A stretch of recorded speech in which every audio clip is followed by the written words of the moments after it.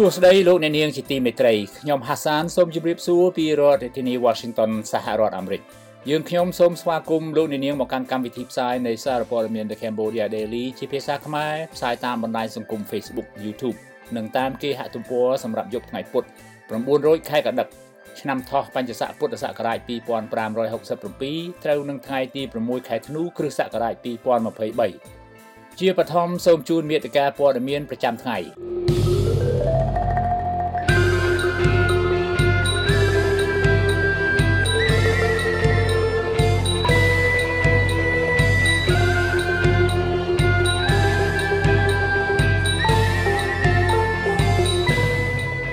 ជំនួបត្រីភាគីនៃប្រទេសក្នុងតំបន់ឥណ្ឌូចិនលើគម្រោងការត្រីកោណអភិវឌ្ឍមានចម្ងល់ថាតើការបង្កើតក្រុមប្រឹក្សាពិគ្រោះយោបល់មានប្រយោជន៍ប៉ុណ្ណាអំពើពុករលួយក្នុងរាជរដ្ឋាភិបាលអាណត្តិថ្មីតើថយចុះនៅដដែលឬកើនឡើងសហរដ្ឋអាមេរិកថានឹងផ្ដល់ជំនួយឲ្យខ្មែរបង្កើតតំបន់អេកូឡូស៊ីអភិរក្សជីវៈចម្រុះអ៊ុយក្រែននឹងទទួលជំនួយបន្ថែមពីសម្ព័ន្ធមិត្តលោកខាងលិចតទៅនេះសូមជូនព័ត៌មានពិស្ដាក្រុមអ្នកតស៊ូមតិនៅក្រៅស្រុកព្រមានថាតំបន់ត្រីកោណអភិវឌ្ឍកម្ពុជាលាវនិងវៀតណាម CLV ដែលរាជរដ្ឋាភិបាលកម្ពុជាបានដាក់ខេត្តខ្មែរចំនួន4ជាមួយលាវនិងវៀតណាមសប្តាហ៍ថ្ងៃនេះគឺជាការធ្វើសម្បទានពីភាគីខ្មែរឲ្យទៅវៀតណាមគ្រប់គ្រងតែប៉ុណ្ណោះមិនមែនជាកិច្ចសហការដើម្បីផលប្រយោជន៍ឲ្យគ្នាទៅវិញទៅមកនោះទេអនុប្រធានវេទិកាពលរដ្ឋលោកម៉ែនណាតប្រាប់សារព័ត៌មាន The Cambodia Daily នៅថ្ងៃនេះថាកម្រិតសហការរវាងប្រទេសទាំង3ចំពោះតំបន់ត្រីកោណអភិវឌ្ឍកម្ពុជាឡាវនិងវៀតណាម CLV នេះមេដឹកនាំវៀតណាមបានរៀបផែនការក្តោបក្តាប់ប្រទេសកម្ពុជាមិនត្រឹមតែកម្រិតរដ្ឋាភិបាលនិងរដ្ឋាភិបាលទេគឺឈានដល់កម្រិតរដ្ឋសភានិងរដ្ឋសភាហើយនៅពេលនេះហើយដែលបញ្ហានេះគឺជាគ្រោះថ្នាក់យ៉ាងធំធេងសម្រាប់ប្រទេសកម្ពុជាដែលមានមេដឹកនាំក្រោមបង្គាប់បញ្ជានៃរដ្ឋាភិបាលវៀតណាមសប្តាហ៍ថ្ងៃនេះលោកម៉ែនណាតលើកឡើងថាតំបន់ត្រីកោណអភិវឌ្ឍមិនបានកំណត់ខណ្ឌសីមាក្នុងការឆ្លងដែននៃជនជាតិវៀតណាមចូលទៅប្រទេសកម្ពុជាទេគឺមានន័យថាជនជាតិវៀតណាមខុសច្បាប់ចង់ចូលទៅរស់នៅក្នុងទឹកដីខ្មែរក្នុងខេត្តទាំង4នោះពេលណាក៏បានដែរដូច្នេះខេត្តទាំង4នេះគឺស្មើនឹងទីតាំងលាក់ទុកជនជាតិវៀតណាមខុសច្បាប់ដើម្បីត្រៀមបញ្ចូលទៅរស់តាមបណ្ដាខេត្តនានាក្នុងប្រទេសកម្ពុជាទៅថ្ងៃមុខយ៉ាងមានសុវត្ថិភាពដូច្នោះដែរអនុប្រធានវេទិកាពលរដ្ឋរូបនេះបញ្ជាក់ថាតំបន់ត្រីកោណអភិវឌ្ឍនៅពេលនេះគ្រាន់តែជាវត្ថុបញ្ចាំដែលម្ចាស់ជាប្រទេសកម្ពុជាដាក់ទុកជាមួយរដ្ឋាភិបាលវៀតណាមក្នុងការធានាជួយជ្រោមជ្រែងពីរដ្ឋការក្រុងហាណូយឲ្យកូនមេដឹកនាំខ្មែរដែលវៀតណាមលើកបន្ទប់ដូចជាលោកហ៊ុនសែនជាដើមឲ្យបន្តកាន់អំណាចផងដែរលោកបន្ថែមថាពួកគេនឹងត្រូវបន្តអនុវត្តផែនការរបស់វៀតណាមក្នុងការគ្រប់គ្រងតំបន់នេះតទៅមុខទៀតដែរដូច្នេះផ្អែកតាមហេតុផលនេះប្រទេសកម្ពុជាកំពុងរអិលធ្លាក់ទៅក្នុងការគ្រប់គ្រងនៃប្រទេសវៀតណាមដោយជៀសមិនផុតឡើយបើប្រទេសខ្មែរនៅតែស្ថិតក្រោមការក្តោបក្តាប់បន្តពូជអំបូរលោកហ៊ុនសែនតទៅទៀតនោះកាលពីថ្ងៃទី5ខែធ្នូឆ្នាំ2023ប្រធានរដ្ឋសភាប្រទេសកម្ពុជាលាវនិងវៀតណាមបានបើកកិច្ចប្រជុំកំពូលសភាកម្ពុជាឡាវវៀតណាម CLV នៅក្នុងទីក្រុងវៀងច័ន្ទប្រទេសលាវក្នុងគោលបំណងលើកកម្ពស់យន្តការរដ្ឋសភាដើម្បីពង្រឹងកិច្ចសហប្រតិបត្តិការនិងលើកកម្ពស់ភាពជាដៃគូយុទ្ធសាស្ត្រគ្រប់ជ្រុងជ្រោយរវាងប្រទេសទាំង3ឲ្យកាន់តែទូលំទូលាយនិងស៊ីជម្រៅថែមទៀតប្រធានរដ្ឋសភាប្រទេសកម្ពុជាអ្នកស្រីខួនសូដារីអះអាងថាការពង្រឹងយន្តការសភាក្នុងការចូលរួមការអភិវឌ្ឍតំបន់ CLV ជាសក្ខីភាពមួយបម្រើឲ្យគោលដៅយុទ្ធសាស្ត្រដែលឈលលើមូលដ្ឋាននៃការគោរពនិងជឿទុកចិត្តគ្នាទៅវិញទៅមកដើម្បីលើកកម្ពស់កិច្ចសហប្រតិបត្តិការផ្នែកនយោបាយវប្បធម៌សេដ្ឋកិច្ចនិងសន្តិសុខដែលរហូតមកទល់ពេលនេះបាននាំមកនូវផលប្រយោជន៍ជាច្រើនសម្រាប់ប្រជាជននៃប្រទេសទាំង3ក្រៅពីនេះកិច្ចសហប្រតិបត្តិការលើវិស័យយោធារវាងប្រទេសកម្ពុជានិងវៀតណាមក៏បានធ្វើជាមួយគ្នាដែរដូចជាការសហការរួមគ្នារវាងកងកម្លាំងនគរបាលព្រំដែនគោកនៃប្រទេសទាំងពីរតាមព្រំដែនជាប់ខេត្តកណ្ដាលព្រៃវែងស្វាយរៀងតាកែវកំពតកំពង់ចាមត្បូងឃ្មុំក្រចេះស្ទឹងត្រែងមណ្ឌលគិរីនិងរតនគិរីតំបន់ត្រីកោណអភិវឌ្ឍនៃប្រទេសទាំង3មាន13ខេត្តឥឡូវនេះក្នុងនោះប្រទេសវៀតណាមមាន5ខេត្តប្រទេសលាវមានចំនួន4ខេត្តនិងប្រទេសកម្ពុជាមានចំនួន4ខេត្តដែរដូចជាខេត្តរតនគិរីមណ្ឌលគិរីក្រចេះនិងស្ទឹងត្រែងខេត្តខ្មែរទាំង4នេះមានចំនួនប្រជាជនសរុបប្រមាណ50,000នាក់ឬ500,000នាក់ខណៈខេត្ត4នៅប្រទេសលាវមានប្រជាជនប្រមាណ70,000នាក់ដោយឡែកខេត្តទាំង5នៅប្រទេសវៀតណាមមានប្រជាជនសរុបប្រមាណជាង 7 លាននាក់ប្រធានរដ្ឋសភាប្រទេសកម្ពុជាអ្នកស្រីខួនសុដារីក៏បានជួបពិភាក្សាទ្វេភាគីជាមួយមេដឹកនាំសាធារណរដ្ឋសង្គមនិយមវៀតណាមកាលពីថ្ងៃទី2ខែធ្នូផងដែរក្នុងនោះអ្នកស្រីខួនសុដារីបានសន្យាជាមួយប្រធានរដ្ឋសភាវៀតណាមលោកវឿងដេញហួេថារដ្ឋាភិបាលប្រទេសកម្ពុជានឹងជួយសម្រួលឯកសារផ្លូវច្បាប់ដល់ពលរដ្ឋវៀតណាមដែលកំពុងរស់នៅដោយខុសច្បាប់ក្នុងទឹកដីប្រទេសកម្ពុជាបន្តទៅទៀតខណៈពលរដ្ឋវៀតណាមប្រមាណជាង100,000នាក់បានទទួលបានស្នាក់អចិន្ត្រៃយ៍ទៅហើយនោះទាក់ទិននឹងបញ្ហានេះកាលពីថ្ងៃទី18ខែតុលាឆ្នាំ2023ក្នុងជំនួបជាមួយប្រធានរដ្ឋវៀតណាមលោកវ៉បានធឿងអំឡុងពេលចូលរួមវេទិកាខ្សែក្រវ៉ាត់នឹងផ្លូវនៅសាធារណរដ្ឋប្រជាមានិតចិនប្រធានរដ្ឋវៀតណាមក៏បានស្នើឲ្យលោកហ៊ុនម៉ាណែតបន្តយកចិត្តទុកដាក់បង្កើតលក្ខខណ្ឌកាន់តែងាយស្រួលសម្រាប់សហគមន៍វៀតណាមនៅប្រទេសកម្ពុជាផងដែរទាំងការរស់នៅការធ្វើការងារព្រមទាំងដោះស្រាយបញ្ហាឯកសារផ្លូវច្បាប់ឲ្យបានកាន់តែល្អប្រសើរថែមទៀតខណៈនាយករដ្ឋមន្ត្រីប្រទេសកម្ពុជាលោកហ៊ុនម៉ាណែតក៏មិនបានបដិសេធនឹងសំណើនេះដែរអ្នកវិភាគមើលឃើញថាភាសាដែលលោកវ៉វ៉ាន់ធឿងរំលឹកលោកហ៊ុនម៉ាណែតទំនងជាឲ្យត្រឡប់ទៅមើលឯកសារលោកហ៊ុនសែនចុះហត្ថលេខានៅខែកុម្ភៈឆ្នាំ1986ដែលណែនាំកម្មាភិបាលខ្មែរគ្រប់ជាន់ថ្នាក់ឲ្យជួយទំនុកបម្រុងចិញ្ចឹមអនិកជនវៀតណាមនៅក្នុងប្រទេសកម្ពុជាជុំវិញបញ្ហានេះកាលពីចុងខែមេសាឆ្នាំ2023បណ្ឌិតឌីការ៉េតបានលើកឡើងថាតំបន់ត្រីកោណអភិវឌ្ឍរវាងប្រទេសកម្ពុជាលាវនិងវៀតណាមគឺជាផែនការរបស់វៀតណាមដែលមានចេតនាបង្កប់កងទ័ពយួនឲ្យចូលនៅក្នុងទឹកដីខ្មែរដើម្បីគ្រប់គ្រងខ្មែរតែប៉ុណ្ណោះ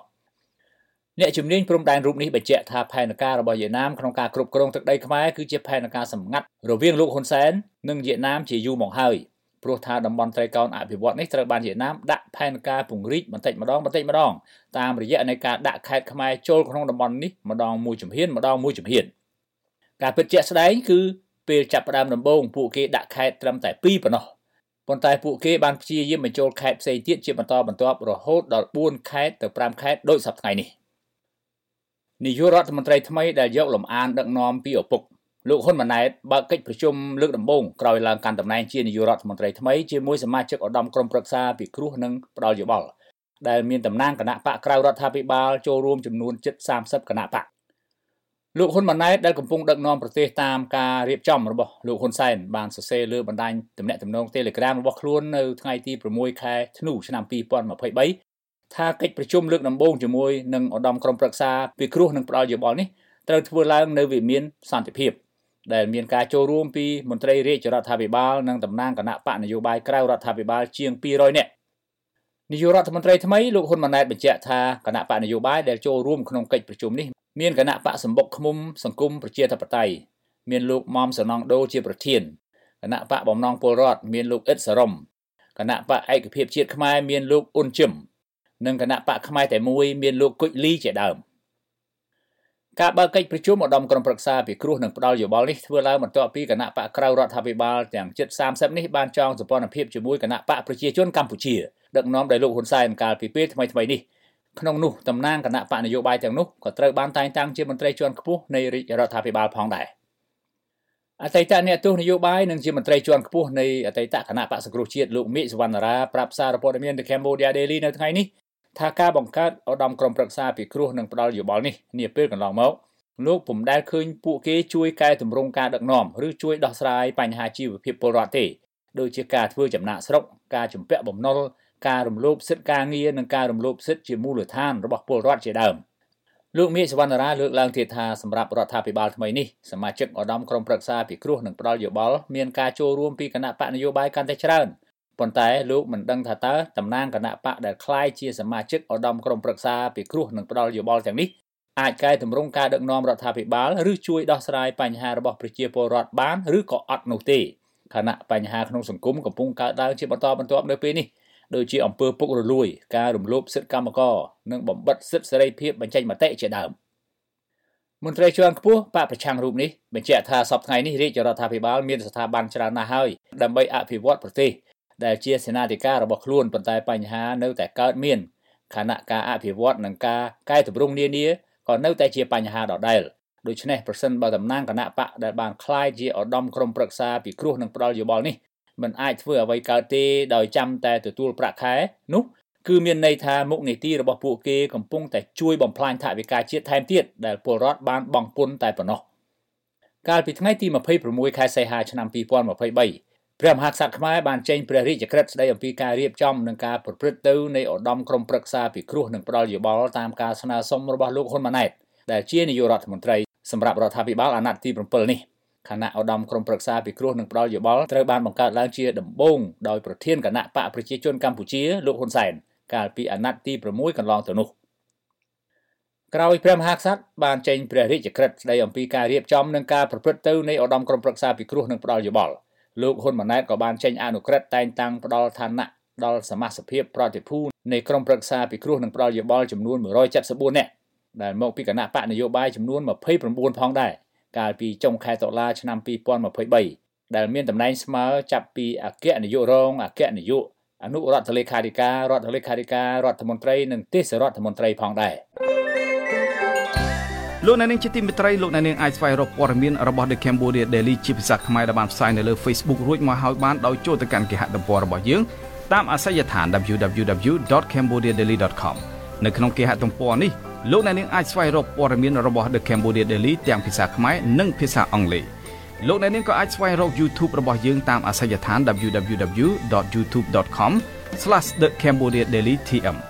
ប្រសិនបើលោកអ្នកនាងយល់ថាសារព័ត៌មានមួយនេះមានប្រយោជន៍ដល់សង្គមសូមលោកអ្នកនាងជួយទ្រទ្រង់ដល់កម្មវិធីផ្សាយរបស់យើងដោយចូលទៅកាន់អាសយដ្ឋាន www.cambodiadaily.com/donate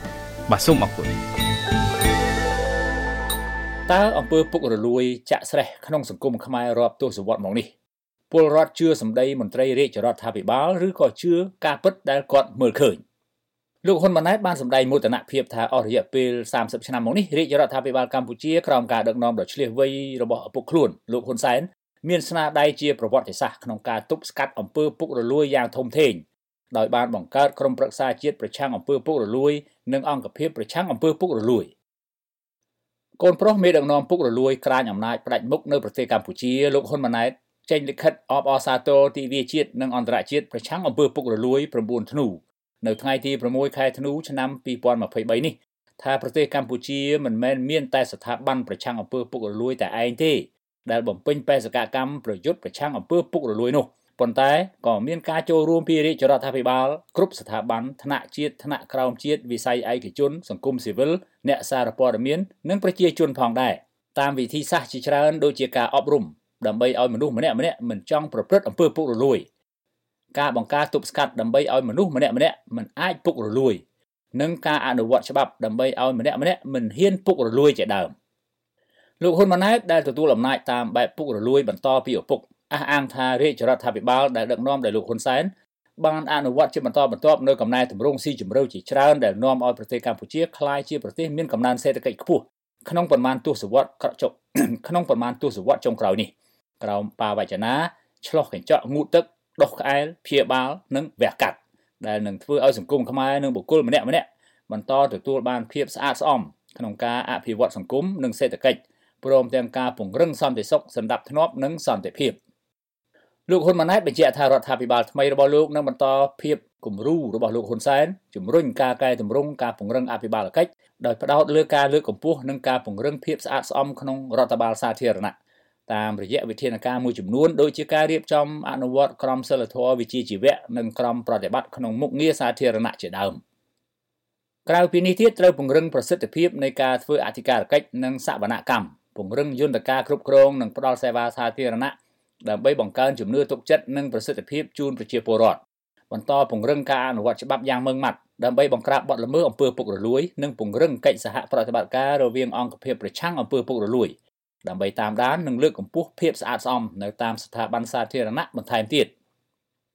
អតីតនាយទាហានជាន់ខ្ពស់នៃភាគីរណសិរ្សជាតិរំដោះប្រជាពលរដ្ឋខ្មែរលោកជុំឈៀងបានលើកឡើងកាលពីពេលថ្មីៗនេះថាប្រទេសដែលប្រកាន់អំណាចផ្ដាច់ការឬកុម្មុយនីសនិយមតែងតែកើតមានអំពើពុករលួយតាំងពីថ្នាក់ជាតិរហូតដល់ថ្នាក់មូលដ្ឋានហើយមូលហេតុគឺនៅត្រង់ថាច្បាប់នៃប្រទេសនោះពិតមែនតែស្ថិតនៅលើក្បាលប្រជាពលរដ្ឋសាមញ្ញប៉ុន្តែច្បាប់ដដែលនោះគឺស្ថិតនៅក្រោមបាតជើងអ្នកមានអំណាចទៅវិញទេ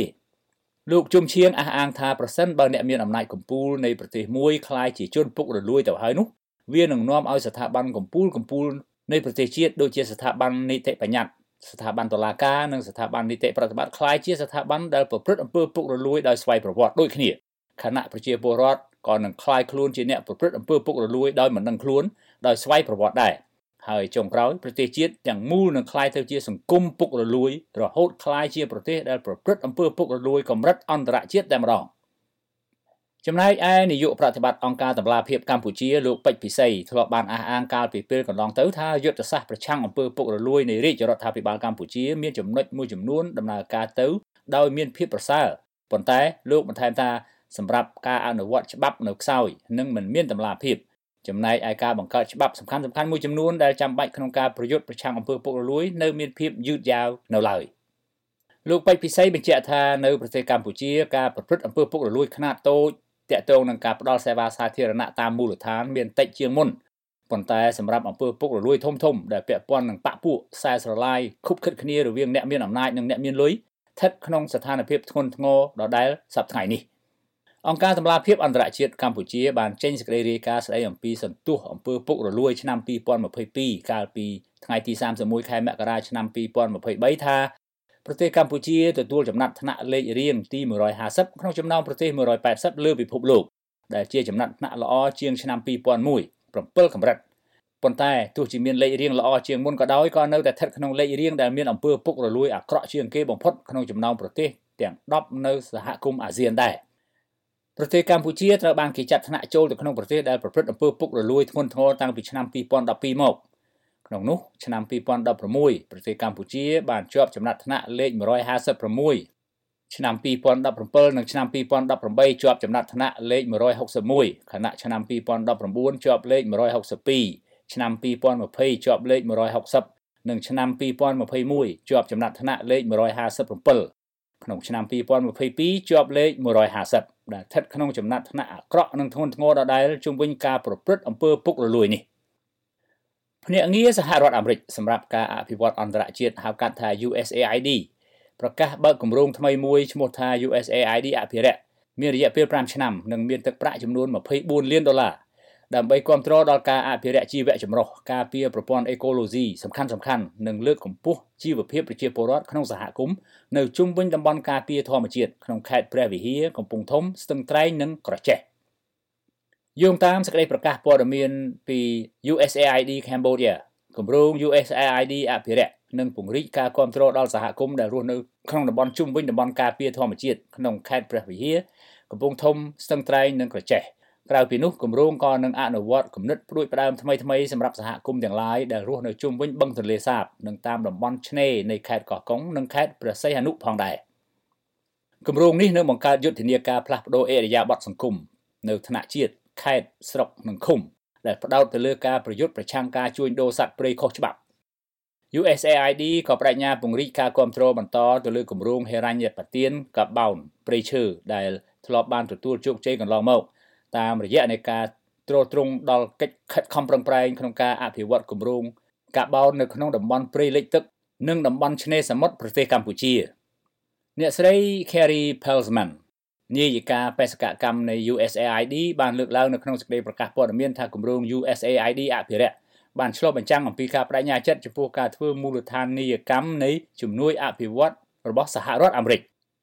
តាមរយៈគម្រោងនេះ USAID នឹងផ្ដល់ការគាំទ្រដល់សហគមន៍ក្នុងការបង្កើតការងារក្នុងស្រុកដោយផ្អែកទៅលើការប្រើប្រាស់ធនធានធម្មជាតិប្រកបដោយនិរន្តរភាពការប្រើប្រាស់ទុនឯកជនដើម្បីវិនិយោគក្នុងដំណោះស្រាយរយៈពេលវែងចំពោះវិបត្តិអាកាសធាតុតាមរយៈវិធីសាស្ត្រនេះគម្រោង USAID អភិរក្សនឹងផ្ដល់ការគាំទ្រដល់ការបដិញ្ញាចិត្តរបស់រាជរដ្ឋាភិបាលកម្ពុជាក្នុងការសម្រេចបាននូវអព្យាក្រឹតភាពកាបូននៅឆ្នាំ2050កាលពីថ្ងៃទី17ខែមិថុនាឆ្នាំ2021ស្ថានទូតសហរដ្ឋអាមេរិកប្រចាំនៅប្រទេសកម្ពុជាបានចេញសេចក្តីថ្លែងការណ៍របស់ខ្លួនថាសហរដ្ឋអាមេរិកបានធ្វើការចំណាយថវិកាចំនួនជាង$100លានលើកម្មវិធីមួយចំនួនសម្រាប់ប្រយុទ្ធប្រឆាំងនឹងការកាប់បំផ្លាញព្រៃឈើខុសច្បាប់នៅប្រទេសកម្ពុជាប៉ុន្តែវាជារឿងគួរឲ្យសោកស្ដាយដែលស្ថានភាពកាន់តែអាក្រក់ទៅដែលពុំមានការថមថយនៃបទល្មើសព្រៃឈើខ្មែរទាល់តែសោះប្រភពដដែលរិះគន់ថាការកាប់ឈើខុសច្បាប់នៅប្រទេសកម្ពុជានៅតែបន្តកើតមាននៅក្នុងតំបន់និងជុំវិញដែនជម្រកសត្វព្រៃឡង់ប៉ុន្តែអាជ្ញាធរប្រទេសកម្ពុជាមិនបានធ្វើការកាត់ទោសឬចាត់វិធានការច្បាប់ចំពោះឈ្មួញទុច្ចរិត ដែលបានប្រព្រឹត្តបទល្មើសលើសត្វព្រៃឬបញ្ឈប់សកម្មភាពខុសច្បាប់ក្នុងតំបន់អភិរក្សព្រៃឡង់នោះឡើយស្ថានទូតសហរដ្ឋអាមេរិកអះអាងទៀតថាអាជ្ញាធរមិនមានវិធានការណាមួយជាក់លាក់លើបទល្មើសកាប់បំផ្លាញព្រៃឈើនោះទេតែពួកគេបែរជាព្យាយាមបំបិទសម្លេងសកម្មជនបរិស្ថានហើយធ្វើទុកបុកម្នេញសហគមន៍មូលដ្ឋាននិងសង្គមស៊ីវិលដែលជាដៃគូរបស់ខ្លួនទៅវិញដំណើរពេលពួកគេបានបង្ហាញពីកង្វល់ដ៏សមហេតុផលលើការបាត់បង់ធនធានធម្មជាតិនៅប្រទេសកម្ពុជាផ្ទាល់ទៅវិញសហរដ្ឋអាមេរិកបានចំណាយថវិកាអស់រាប់សិបលានដុល្លារលើកម្មវិធីមួយចំនួនសម្រាប់ប្រយុទ្ធប្រឆាំងនឹងបទល្មើសព្រៃឈើនៅប្រទេសកម្ពុជាតាមរយៈភ្នាក់ងារជំនួយសហរដ្ឋអាមេរិក USAID អស់រយៈពេលជាច្រើនឆ្នាំកន្លងមកហើយតែមិនមានប្រសិទ្ធភាពណាមួយនៃវិធានការអាជ្ញាធរខ្មែរលើបទល្មើសព្រៃឈើទាំងអស់នោះនៅឡើយទេសហរដ្ឋអាមេរិកបានប្រកាសសម្រេចបញ្ចប់ជំនួយចំពោះរដ្ឋាភិបាលខ្មែរលើគម្រោងព្រៃឡង់បៃតងបន្ទាប់ពីបទល្មើសព្រៃឈើទាំងនោះនៅតែបន្តកើតមានឥតឈប់ឈរខណៈអាជ្ញាធរប្រទេសកម្ពុជាក៏មិនមានផែនការជាក់លាក់ក្នុងការបង្ក្រាបបទល្មើសទាំងអស់នោះដែរសេចក្តីរាយការណ៍ពីភ្នាក់ងារសហរដ្ឋអាមេរិកបង្ហាញថាតាំងពីឆ្នាំ2016មកទោះបីជាមានការគាំទ្រពីភ្នាក់ងារជំនួយសហរដ្ឋអាមេរិក USAID ក៏ដោយដើម្បីឲ្យមានការដើរល្បាតការបណ្ដុះបណ្ដាលផ្នែកអនុវត្តច្បាប់និងការរៀបចំបង្កើតប្រព័ន្ធគ្រប់គ្រងតំបន់ការពារថ្នាក់ជាតិក៏ដោយក៏តំបន់ដែនជម្រកសត្វព្រៃឡង់នៅតែបាត់បង់ដដែលលើព្រៃឈើប្រមាណ 38,000 ហិកតាដែលជាគម្របព្រៃឈើនៅទីនោះលោកអ្នកនាងជាទីមេត្រីជាបន្តទៅទៀតនេះសូមជូនព័ត៌មានអន្តរជាតិ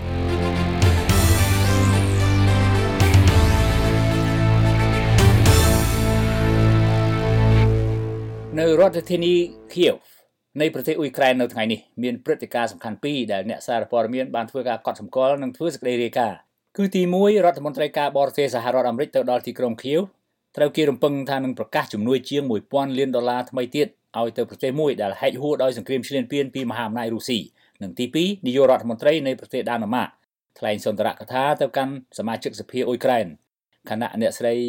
Mette Frederiksen ក៏លើកឡើងអំពីជំនួយប្រទេសដាណឺម៉ាកផងដែរ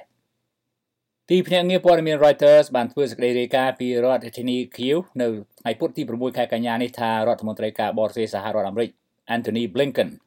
បានធ្វើដំណើរទៅដល់ទីក្រុង Kiev ដោយមិនបានប្រកាសឲ្យដឹងជាមុនឡើយហើយលោកត្រូវគេរំពឹងថានឹងប្រកាសជំនួយទំហំជាង $1,000 លានថ្មីទៀតសម្រាប់ប្រទេសអ៊ុយក្រែនក្រសួងការបរទេសសហរដ្ឋអាមេរិកបានឲ្យដឹងថាលោក Blinken បានទៅដល់រដ្ឋធានីប្រទេសអ៊ុយក្រែនហើយលោកត្រូវបានទទួលស្វាគមន៍ដោយឯកអគ្គរដ្ឋទូតសហរដ្ឋអាមេរិកអ្នកស្រី Bridget Brink នេះជាដំណើរទស្សនកិច្ចលោក Blinken លើកទី4ហើយទៅកាន់ប្រទេសអ៊ុយក្រែនគិតចាប់តាំងពីសង្គ្រាមឈ្លានពានពីរុស្ស៊ីដែលផ្ទុះឡើងកាលពីខែកុម្ភៈឆ្នាំ2022ដំណើរទស្សនកិច្ចនៃកំពូលអ្នកការទូតសហរដ្ឋអាមេរិករូបនេះកើតមានឡើងរយៈពេល76ខែក្រោយប្រធានាធិបតីលោក Joe Biden បានបំពេញទស្សនកិច្ចនៅទីក្រុង Kiev ក្នុងឱកាសខួប1ឆ្នាំនៃការឈ្លានពានរុស្ស៊ីលើប្រទេសអ៊ុយក្រែននៅថ្ងៃទី23ខែកុម្ភៈឆ្នាំ2023គណៈរដ្ឋាភិបាលលោកប្រធានាធិបតីអ៊ុយក្រែន Volodymyr Zelensky ត្រូវគេជួយជាបន្ទាន់ទាំងជំនួយយោធានិងជំនួយមនុស្សធម៌ប្រទេសជាង50ប្រកាសចងសម្ព័ន្ធភាពជាមួយសហរដ្ឋអាមេរិកដើម្បីជួយប្រជាជនអ៊ុយក្រែនសម្រាប់សហរដ្ឋអាមេរិកគឺជាប្រទេសធំជាងគេក្នុងការផ្តល់ជំនួយទៅឲ្យអ៊ុយក្រែនសភាសហរដ្ឋអាមេរិកបានអនុម័តកញ្ចប់ថវិការយៈពេល2ឆ្នាំគឺពីឆ្នាំ2022ដល់ឆ្នាំ2024នៅទឹកប្រាក់$11,300 លានក្នុងជំនួយយោធាបើរាប់ពីជំនួយដែលលោក Blinken ប្រកាសនៅចំពោះមុខប្រធានាធិបតីអ៊ុយក្រែននៅទីក្រុង Kiev នៅថ្ងៃនេះនៅសាច់ប្រាក់ជាង$1,000 លានថ្មីទៀតនោះនាំឲ្យប្រទេសមហាអំណាចនេះផ្ដល់ជំនួយយោធាជាង$45,000 លាននិងជំនួយមនុស្សធម៌ជាង$20,000 លានកាលពីថ្ងៃទី4ខែកញ្ញាក្រសួងយុតិធម៌ប្រទេសអ៊ុយក្រែនប្រកាសថាទ្រព្យសម្បត្តិរបស់ខ្សែស្រឡាយនិងបកពួកប្រធានាធិបតីរុស្ស៊ី Vladimir Putin ដែលមាននៅលើទឹកដីសហរដ្ឋអាមេរិកជាង$1,000 លានត្រូវបានរឹបអូសដើម្បីយកមកឲ្យអ៊ុយក្រែនវិញកាលពីថ្ងៃទី24ខែសីហាជាទិវាបុណ្យឯករាជ្យជាតិនៃប្រទេសអ៊ុយក្រែនប្រធានាធិបតីសហរដ្ឋអាមេរិកលោក Joe Biden បានបញ្ជូនលិខិតទៅជូនសមាភាគីអ៊ុយក្រែនលោក Zelensky ដែលលោក Biden ផ្ញើសារសាទរប្រជាជនអ៊ុយក្រែនដែលបានធ្វើពលកម្មដើម្បីសេរីភាពនិងអធិបតេយ្យជាតិរបស់ខ្លួនសារពីលោក Biden បានបញ្ជាក់ឡើងវិញអំពីការបដិញ្ញាចិត្តសហរដ្ឋអាមេរិកក្នុងការគ្រប់គ្រងបុព្វហេតុនៃប្រជាជនអ៊ុយក្រែនដែលកំពុងតស៊ូដោយការធ្វើពលកម្មដើម្បីប្រឆាំងនឹងការឈ្លានពានពីសំណាក់ប្រទេសរុស្ស៊ីលោក Biden សន្យាថានឹងបន្តជួយអ៊ុយក្រែនរហូតរំដោះបានមកវិញនូវសេរីភាពពេញលេញលោក Biden ក៏បានលើកឡើងផងដែរការដែលសហរដ្ឋអាមេរិក បើកភ្លើងខៀវឲ្យប្រទេសដាណឺម៉ាកនិងហូឡង់បញ្ជូនយន្តហោះចម្បាំង F-16 ទៅឲ្យអ៊ុយក្រែនលោកសង្ឃឹមថាអ៊ុយក្រែននឹងទទួលបាន F-16 ពីប្រទេសទាំងពីរនេះនាពេលឆាប់ៗខាងមុខនេះដំណើរពេលដែលរដ្ឋមន្ត្រីការបរទេសសហរដ្ឋអាមេរិក Anthony Blinken ទៅដល់ទីក្រុងខៀវនាយករដ្ឋមន្ត្រីនៃប្រទេសដាណឺម៉ាកអ្នកស្រី Mette Frederiksen ដែលសន្យាថានឹងបញ្ជូនយន្តហោះចម្បាំង F-16 ទៅឲ្យអ៊ុយក្រែនក៏មានវត្តមាននៅទីនោះផងដែរក្រោយពីជួបលោក Zelensky និងក្រោយពីបានទៅកាន់វិហារគ្រឹះនៅសង្កាត់ Bocha ជាទីតាំងរូបថតនៃជនស៊ីវិលស្លាប់ដោយសារកងទ័ពរុស្ស៊ីសម្លាប់អ្នកស្រី Mette Frederiksen បានថ្លែងសន្ទរកថាដ៏សំខាន់មួយទៅកាន់សមាជិកសភាអ៊ុយក្រែនអ្នកស្រីនាយករដ្ឋមន្ត្រីដាណឺម៉ាកបានលើកឡើងអំពីការសម្រេចបញ្ជូនយន្តហោះចម្បាំង F-16 ទៅឲ្យអ៊ុយក្រែនអ្នកស្រីក៏បានកោតសរសើរជាខ្លាំងនៅវីរភាពប្រជាជនអ៊ុយក្រែននិងសមាជិកសភាអ៊ុយក្រែនដែលបានសាមគ្គីគ្នាជាមួយរដ្ឋាភិបាលក្រោមការដឹកនាំលោក Zelensky ក្នុងការការពារសិទ្ធិសេរីភាពប្រជាជននិងប្រយុទ្ធការពារទឹកដីប្រទេសអ៊ុយក្រែនពីការឈ្លានពានពីប្រទេសរុស្ស៊ីនេះជាលើកទី3ហើយដែលអ្នកស្រី Mette Frederiksen នាយករដ្ឋមន្ត្រីប្រទេសដាណឺម៉ាកធ្វើដំណើរទៅកាន់ប្រទេសអ៊ុយក្រែនដែលកំពុងធ្លាក់ក្នុងសង្គ្រាមជាមួយប្រទេសមហាអំណាចរុស្ស៊ីលោកអ្នកនាងជាទីមេត្រីព័ត៌មានជាតិនិងអន្តរជាតិប្រចាំថ្ងៃនៅពេលនេះចប់តែប៉ុណ្ណេះយើងខ្ញុំសូមថ្លែងអំណរគុណចំពោះការយកចិត្តទុកដាក់ទស្សនានិងស្ដាប់កម្មវិធីផ្សាយសារព័ត៌មាន The Cambodia Daily ជារៀងរហូតមកយើងនឹងវិលមកជួបលោកអ្នកនាងទៀតនៅថ្ងៃស្អែកលោកអ្នកនាងជាទីមេត្រីលោកអ្នកនាងក៏អាចស្វែងរកទំព័រ Facebook របស់យើងតាមអាស័យដ្ឋាន www.facebook.com/withoutfearorfavorkh សូមជម្រាបថានេះជាការបើកទំព័រជីវិតទី2នៃសារព័ត៌មាន The Cambodia Daily លើប្រព័ន្ធអ៊ីនធឺណិតដែលយើងនឹងនាំមកជូនលោកអ្នកនាងនៅព័ត៌មានទាន់ហេតុការណ៍សេចក្តីរាយការណ៍លម្អិតបទវិភាគនិងវេទិកាសួរដេញដោលនានាពាក់ព័ន្ធនឹងស្ថានភាពនយោបាយយោធាសេដ្ឋកិច្ចសិល្បៈវប្បធម៌ការអប់រំកីឡានិងកម្មវិធីជាច្រើនទៀតសារព័ត៌មាន The Cambodia Daily ជាសារព័ត៌មានឯករាជ្យដែលបម្រើនិងដើរតាមបន្ទាត់មាគ៌ាវិជ្ជាជីវៈសារព័ត៌មាននិយាយការពិតឥតភ័យខ្លាចរអាក់រអន់គ្រោះក្នុងទិសដៅធ្វើវិភាគទានផ្ដាល់យុត្តិធម៌សង្គមហើយមិនស្ថិតក្រោមឥទ្ធិពលបុគ្គលក្រុមបកឬពួកណាមួយនោះឡើយលោកអ្នកនាងជាទីមេត្រីយើងខ្ញុំសូមអរគុណលោកអ្នកនាងដែលបានខិតខំចំណាយពេលវេលាតាមដានស្ដាប់និងទស្សនាកម្មវិធីផ្សាយសារព័ត៌មាន Cambodia Daily តាមបណ្ដាញសង្គម Facebook យើងនឹងវិលមកជួបលោកអ្នកនាងទៀតនៅថ្ងៃស្អែកប្រសិនបើលោកអ្នកនាងមានសំណួរឬយោបល់សូមសរសេរទៅកាន់កម្មវិធីផ្សាយរបស់យើងតាមអាស័យដ្ឋាន www.facebook.com/withoutfearorfavorkh សូមជូនពរលោកអ្នកនាងឲ្យបានប្រកបតែសេចក្តីសុខសេចក្តីចម្រើនគ្រប់ទិវារាត្រីសូមជម្រាបលា